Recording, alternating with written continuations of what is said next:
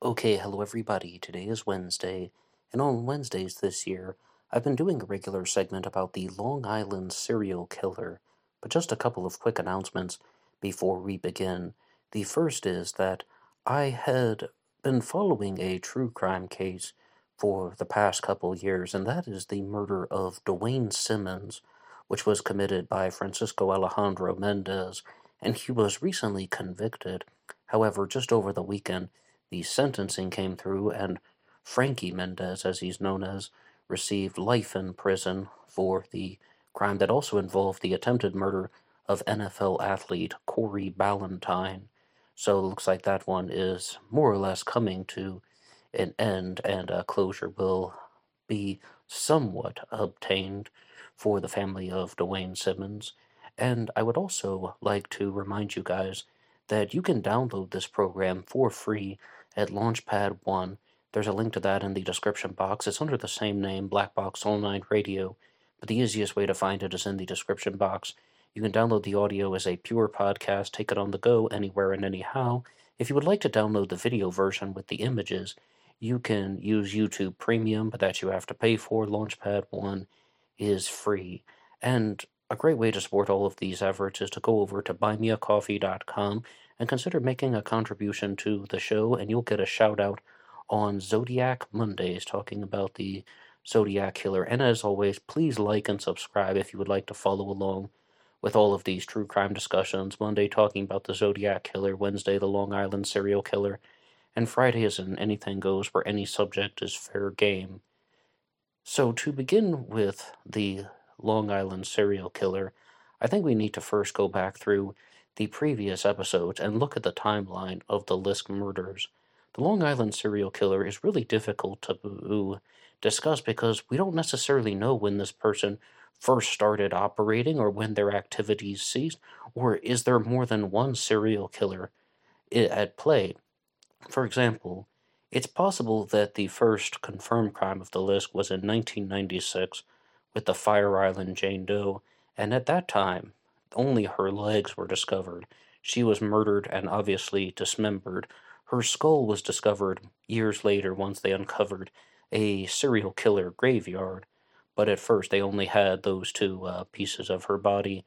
The second crime occurred in 1997 when Peaches Jane Doe and Baby Doe were murdered. They were a mother and a daughter. Then, 3 years after that, Valerie Mack was murdered by the Long Island serial killer in the year 2000 and also mutilated. Then, 3 years later again, Jessica Taylor is murdered by the Long Island serial killer, and not only is her body mutilated, but she also had a tattoo that was cut up in somewhat of a rough way. Now, after the murder of Jessica Taylor, it's not until 4 years later that there's a possible Long Island serial killer crime, and that is the murder of Cherries Jane Doe, which took place in the early part of 2007. I'm including her because I believe that Cherries was murdered by the Long Island serial killer, even though the authorities do not seem to have all the evidence in place. Then later on in 2007, Maureen Brainerd Barnes is murdered, and this is when either there is some type of psychological shift going on with the killer because he stops mutilating the bodies, he stops dismembering the bodies of the victims because Maureen Brainerd Barnes is strangled, and she becomes the first known victim of the Gilgo Four, the four women who were found on the north side of the Ocean Parkway. At least two of them were wrapped in burlap, and they were found in somewhat of a brush-like area, and the authorities believe that the burlap was used to aid in the decomposition. Now, we're going all the way to 2009 now, so as you see, 13 years from the Fire Island Jane Doe to today's episode, the murder of Melissa Barthelemy. And I also really noticed that the news coverage surrounding Melissa's case was quite different than some of the earlier victims of the Long Island serial killer, because she was part of the Gilgo Four, and it almost feels like the news and the media and the articles are only referring to the four victims at once. But there is an article about her from CBS News that provides the introduction. Melissa Barthelemy was 24 years old when she went missing in July of 2009, In the weeks following her disappearance, her 15-year-old sister was terrorized by a series of frightening phone calls made by a man on Melissa's cell phone. Police believe that the man who made the calls is in fact Melissa's killer. And like most of the episodes here in this ongoing series, I would like to read the segment about Melissa that is on GilgoCase.com. July 12, 2009, Melissa Barthelemy was last seen outside her apartment on Underhill Avenue in the Bronx. She had arranged for a $1,000 date with a client the next night, somewhere on Long Island.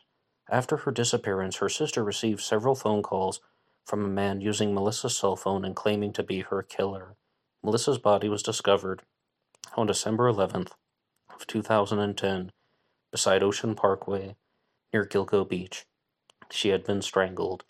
And once we get to the stories of the Gilgo Four, much like the episode on Maureen Brainerd Barnes, there are details that people are able to recall.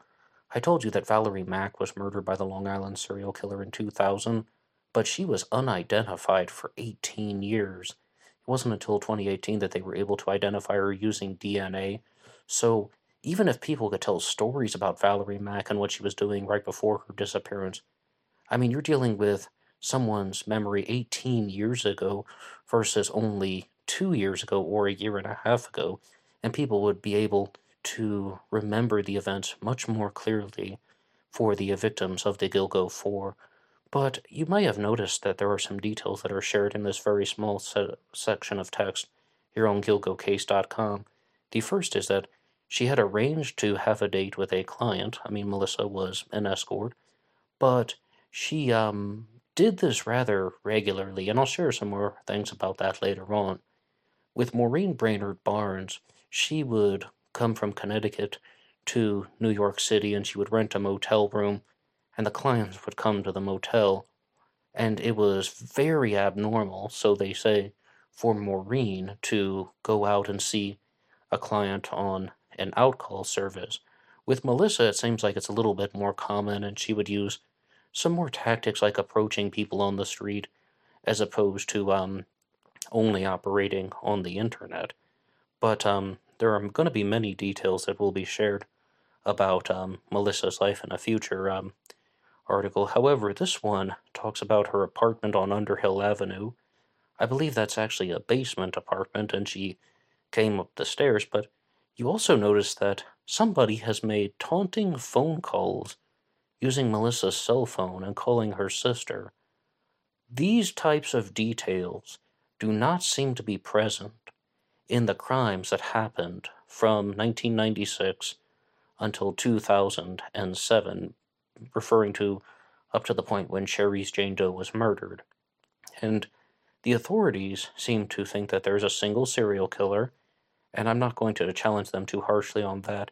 However, when it comes to the way this person is operating, that's a very big difference. Not only is the person no longer mutilating and dismembering the bodies, now making a taunting phone call, but the reason I brought up the authorities was because they say that, none of the victims had the opportunity to make a phone call, none of the victims had a driver, none of the victims were able to get in contact with anyone. And that really bothered me when they released Shen and Gilbert's 911 call. They shared all those pieces of info. I mean, with some of the victims, like Fire Island Jane Doe, Peaches Jane Doe, Cherry's Jane Doe, even to this day, we don't even know their names. How on earth do they know that they weren't able to make any phone calls? Or how on earth do we know that they didn't have a driver? I mean, we don't know who these people are. More importantly, for this discussion, how do we know that the killer didn't call someone in their family? I mean, we simply don't. So I just wanted to put that out there. But this does appear to be something that is quite different than the Manorville Butcher crimes that occurred from 1996 to possibly 2007. And yes, they did discover a serial killer graveyard in the most recent decade. However, the authorities were very well aware that a serial killer was operating, and they did call him the Manorville Butcher. But with the murder of Melissa Barthelemy, there is an article that is on Slate.com that really tries to share a lot of insights into her life, and this was one of the most detailed ones. And it was written by Robert Kolker. I've seen his name around several times. Perhaps you've even seen it in Lost Girls, but he is even contributing articles as well. It's called First Lost, Then Murdered. This shares some insights into Melissa's life, and is coming from a close friend using the name Kritzia, Kritzia. Kritzia. Kritzia Lugo was small and round, with lush lips and big eyes, and a gift for gab. In Times Square she was known as Mariah, and Melissa was known as Chloe. Friday and Saturday nights were slow. Too many families were clogging up the sidewalk, but almost every other night, Melissa and Kritzia would hang out there. They would hang outside a club called Lace, the strip club on 7th and 48th. Melissa would have a cigarette and Kritzia would have weed. Their pimps' names were Blaze and Mel. Standing a safe distance away across the street, around the street corner, waiting for men to come out. In New York, the pimps keep an eye out, even if from afar. When Kritzia first met Melissa, she thought that she wouldn't last a year. Melissa proved her wrong. She was in New York for 3 years until 2009, when Kritzia heard that Melissa had moved to Buffalo, New York, and was ready and waiting to take her home. She wondered why she was here at all. Melissa would only say, "I'm here because I want to be here." In those moments, Kritzia thought that maybe she and Melissa were such kindred spirits. Melissa Barthelemy was brought up in Buffalo's Kensington Bailey neighborhood, a neglected part of town that long ago housed a state university campus, but crumbled after it closed, becoming a refuge for street gangs. Her family was one of the few white working-class holdouts. Her mother, Lynn, was 16 years old when Melissa was born. As a little girl, she was brash and outspoken, and despite her pixie looks, formidable, quick to shout out someone twice her size for looking at her the wrong way. Self-defense was a necessary life skill in Kensington Bailey, and when Melissa's assertive side first showed itself in elementary school, Lynn's only rule was for Melissa not to hit first.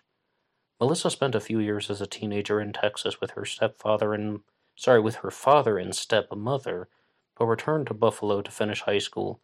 She wanted to be a hairstylist. Melissa talked about watching Lynn work so hard as a single mom and how that affected her. And to share some other details about Melissa Barthelemy, she did go through some training to become a hairstylist, and she would frequently talk about that to her clients, and she would more or less graduate from beauty school. And back to the article. In 2006, Melissa and her boyfriend Jordan took their first trip to New York City. Jordan's uncle owns a recording studio, Melissa told Lynn, who did not like Jordan. They came back a few days later. They turned around and went to New York for a few weeks after that.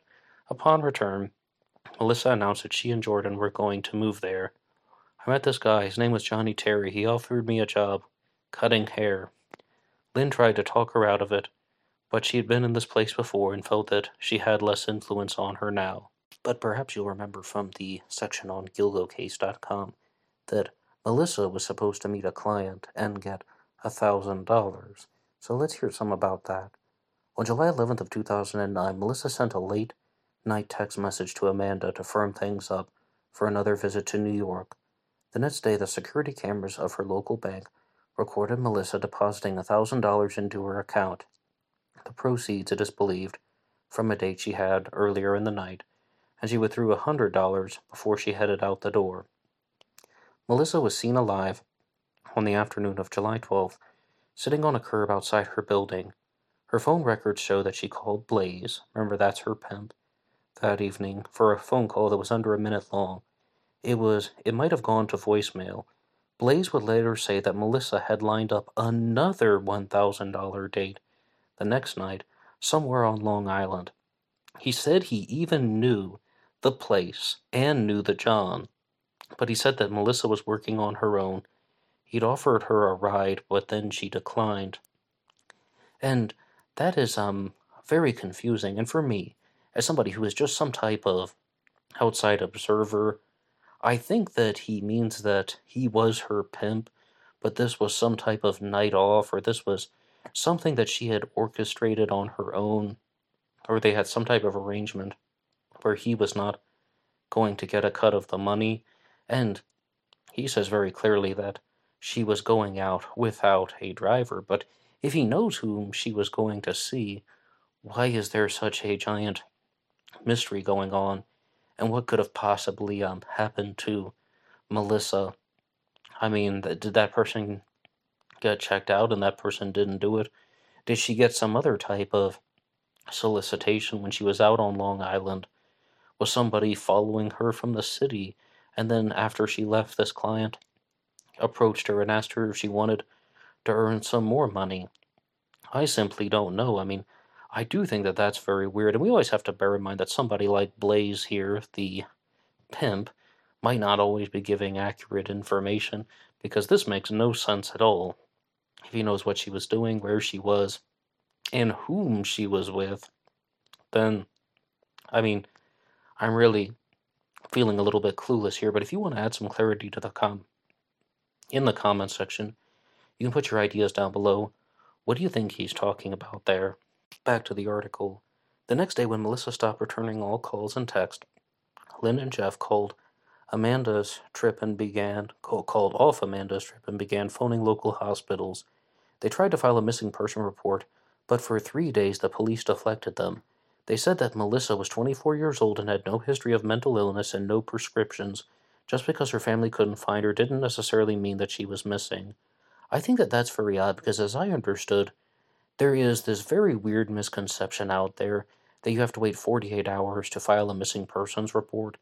All through my childhood, adolescence, and into early adulthood, I thought that was the case because of media. But once I started looking into true crime cases as an adult, I learned very quickly that that is mostly an urban myth that you have to wait 48 hours to file a missing persons report. But this is one thing that does appear to be true. When someone says, I mean, they're an adult, they have the right to walk away on their own free will and their own accord. I think that that's what the police were stating, but obviously Melissa would end up murdered, and she did not leave willingly. Only then would a subpoena allow them to access Melissa's phone records, canvass the neighborhood, and pull a DNA sample from her toothbrush. That was when they learned that her phone records showed access to her voicemail on the night of her disappearance, and the calls were traced to a tower in Massapequa, Long Island.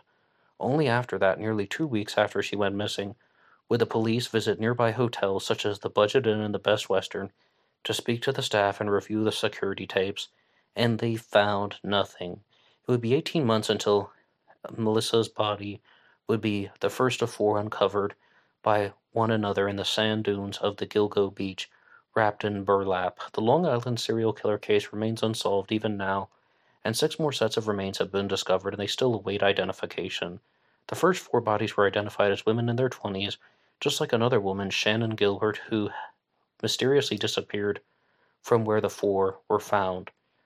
Oh yeah, and Shannon Gilbert actually disappeared from Oak Beach, and she was running up and down the area, and she was found on the south side of the Ocean Parkway, wading through the marsh, more or less, and it's quite possible that Shannon passed away because either drowning or some type of succumbing to the elements if she were just extremely disoriented and there was water in the marshy area, which they believe that Shannon may have been experiencing.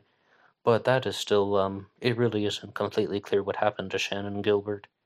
And the other victims that were found were Maureen Brainerd Barnes, Megan Waterman, and Amberlynn Costello. Those are the 3 other members of the Gilgo Four. All of them took part in modern-age prostitution in which clients are lured with the simple tap of a computer keyboard. And that's why one of the alternative nicknames for the Long Island serial killer is the Craigslist Ripper. And that appears to be one of the few reasons why these crimes appear to be somewhat connected. Even if we don't know everything about the Fire Island Jane Doe, or about peaches or cherries, there's a very high chance that they were working in some type of escort-related business. And the Long Island serial killer is preying on sex workers. I mean, I think that that's so weird, though, if in 2009, though, about Melissa, if she's going out to meet a client, and they know who the person is and where he lives, but then she Well, what did she do after that? I mean, like, if that person didn't have anything to do with her death, was she abducted? As I said, was somebody following her? Or did someone make another arrangement? Was there a different person lined up to meet her that Blaze didn't know about? That's weird. The method is easier than street walking, and seduction is frequently done on the internet. It's almost like an ATM. Post the ad, the phone rings. Seconds later, it can be arranged, but the dangers are less transparent. Each of the dead women made the decision to do this for money, but for intensely personal reasons. In fact, in those early days in 2009, long before the bodies were discovered, the police in Buffalo might not have stirred into action at all if not for the fourth day of Melissa's disappearance on July 16th. Amanda's cell hadn't rung in Buffalo when she saw her sister's caller ID number going off, and she said Melissa when she answered the phone. Instead of her sister's voice, she heard another, controlled, comfortable, soft-spoken male. "Oh, this isn't Melissa," he began to taunt her. So, I mean, like, that really raises the question. Is the person who murdered the Gilgo Four responsible for the other crimes attributed to the Long Island serial killer? Or are people just frequently seeing escorts on Long Island and there is more than one serial killer in operation? Because I believe it was Tyler Grover who wrote this out in the comments section. It doesn't appear immediately that Shannon Gilbert was murdered by the Lisk, but why are there all of these coincidences? It's not like she was some type of 39-year-old man who was a finance executive who was found dead on the south side of the Ocean Parkway. No, she was a woman of a similar age, working the exact same profession. She was an escort. I mean, to have all of that fall in line, yet somehow her death wouldn't be connected. When you say it like that, it just sounds like an overwhelmingly high chance that it is not just a coincidence and that Shannon was killed by the Lisk, or that somebody drove her. I mean, by like drove her to her wits' end, and the Long Island serial killer was responsible for her death, even if she wasn't immediately strangled. So, I mean, it really is a very perplexing mystery, and I find that with a lot of these true crime cases, the more time you spend examining them, the more questions you have rather than answers. But I think that there are three major possibilities as to why we could have some of these differences. Why would a serial killer commit mutilations? I mean, we're talking about decapitating the bodies, sometimes cutting up their tattoos, removing arms and legs, like severing the limbs of the victims. This person is dismembering the bodies of the victims from 96 to at least 2003, from the Fire Island Jane Doe's murder to the murder of Jessica Taylor. Why would this person then deviate from that method and then begin strangling the victims? Three possibilities. Number one, he chose to stop on his own free will, getting older, less energy. At that point, he had been getting away with it for more than 7 years. It just simply was not necessary, or that this person just didn't feel that there was much of a point to do that anymore, so he chose to. The second one is one that I have proposed, which I haven't heard in any other source, and that is that he experienced some type of injury that made it more difficult for him to commit the dismembering and mutilating acts. But I'm thinking about something like a leg injury. Maybe he's wearing some type of knee brace and he's not very mobile, but the victims were strangled, so he was still capable in that way. And then that would also support my theory that the Cherries Jane Doe is a genuine victim of the Long Island serial killer because she is dismembered in 2007, and then Maureen Brainerd Barnes is murdered only a few months later. I really think it's only about 4 months later. This person wanted to try committing crimes in a different way just to even see if he could pull it off, or just to experience something different, because that's heightening the thrill kill.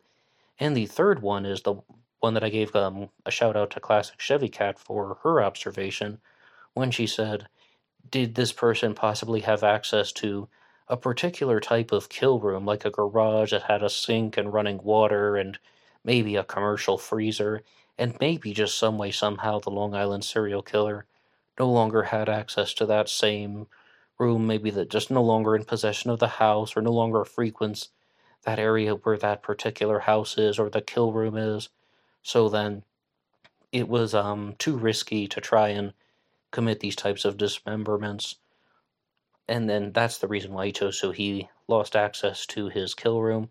And if you think of another possibility about why there are these differences between the earlier Manorville butcher crimes and the Long Island serial killer crimes, such as the Gilgo Four, including the murder of Melissa Barthelemy, you can weigh in the comment section down below, share anything that you would like, say your 2 cents on the subject. I would love to read your comments and messages.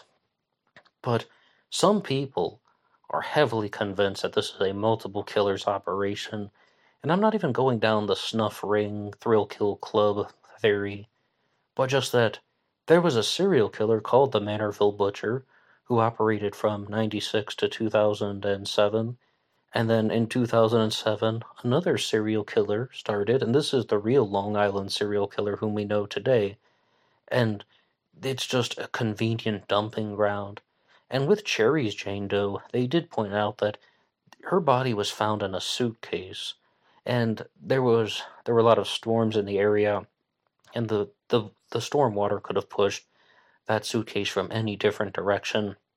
And part of me is really hoping that the answer to this is not just that people are murdered outside of New York City and that this just happened to be a dumping ground for multiple serial killers, not even two, but maybe 3 or 4, like some of the crimes like Cherry's Jane Doe aren't connected, and then the Gilgo Four is one serial killer, the Manorville Butcher is another serial killer, and this just happened to be a place where the bodies of multiple victims ended up. And then it's not even a real serial killer mystery at that point anymore. I mean, no, that's not fair, but I just meant to say that it's more just like a geographical phenomenon or a topographical phenomenon. It's just dealing with the way that the land is structured, and that's how these bodies are ending up there. But yes, absolutely, it is a serial killer mystery. But why Long Island? Well, um, because it was just a convenient dumping ground. I mean, everybody is looking into this stretch of Gilgo Beach, and they think that that's the clue to everything, because that's how the psychological profiles are composed. That's what I meant when I said it's not really part of the mystery. I mean, that would mean that all of the observations that people have made about profiling would be inaccurate. Oh, you have a serial killer who started somewhere between the ages of 20 and 34, and that he was either married or had a long-term girlfriend. He only commits the crimes when she is out of town or he's in a certain place. Maybe he's a seasonal worker, very intelligent but only average education, and he is someone who works in a trade, works in a manual labor job, someplace that gives him access to burlap, maybe access to a type of truck or van that he would use to transport the bodies, pulls in escorts from the city, would originally take them to a particular house that had some type of arrangement, or maybe even like if he had an RV or a trailer or some place where he could commit these crimes. And then he lost that in 2007, so he began strangling them because it was easier to dispose of the bodies that way. I mean, it could be. It could be.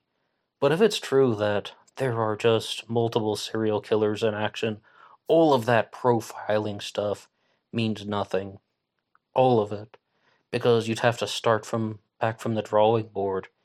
And that would also mean, how did the Manorville Butcher learn about somebody else getting access to his serial killer dumping ground and just simply decide to stop? Okay, because Maureen Brainerd Barnes is murdered, why would that drive the serial killer not to kill again? I mean, I really don't have answers to that. It's a very bizarre mystery, but I will share one thing with you in conclusion. When there are very perplexing crimes, I often find that the answer is going to be very, very simple, and it's going to be something such as, oh, this is just a convenient isolated stretch on Long Island, and this is why this area was chosen. I really find that it's not going to be anything that is going to be super outrageous. But I would like to share some final details about Melissa, and that is that she seemed like a passionate, outspoken woman, and she definitely did not deserve to pass away in this particular manner. So a big rest in peace to her and to all the victims of the Long Island serial killer or the Manorville butcher. In a recent episode, somebody was talking about how they thought that it wasn't good to talk about crimes that were involving prostitutes or sex workers, and they're making some insulting comments. And that is absolutely not welcome here on this channel. I mean, people were murdered, and they didn't deserve to die in this way. And absolutely, it is not going to be tolerated or even allowed, and any type of abusive comment will be deleted. But I don't think that I will have to monitor you guys too many times because I think that, well, that firstly, that person has been now blocked and removed. So I just hope that if we're going to be discussing the case of the Long Island serial killer as well as any of the other true crime cases, there'll be a certain amount of respect paid to the victims. Anyway, thank you so much for listening to this episode here, and please share your theories about the Long Island serial killer and the murder of Melissa Barthelemy in the comment section down below.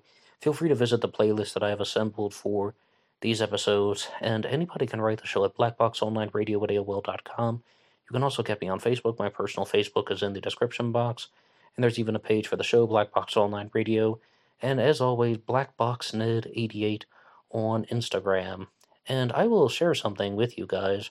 The Launchpad 1 listeners will sign off soon, but if you're listening to this on YouTube, much like last week, I will share with you the Instagram journal so you can see what that's like if you haven't heard it before. That bonus podcast on Instagram that I've always been talking about. So, one more time, you can like and subscribe and visit some of the links in the description box. To the Launchpad 1 listeners, I will see you next time. If you're listening on YouTube, stay put.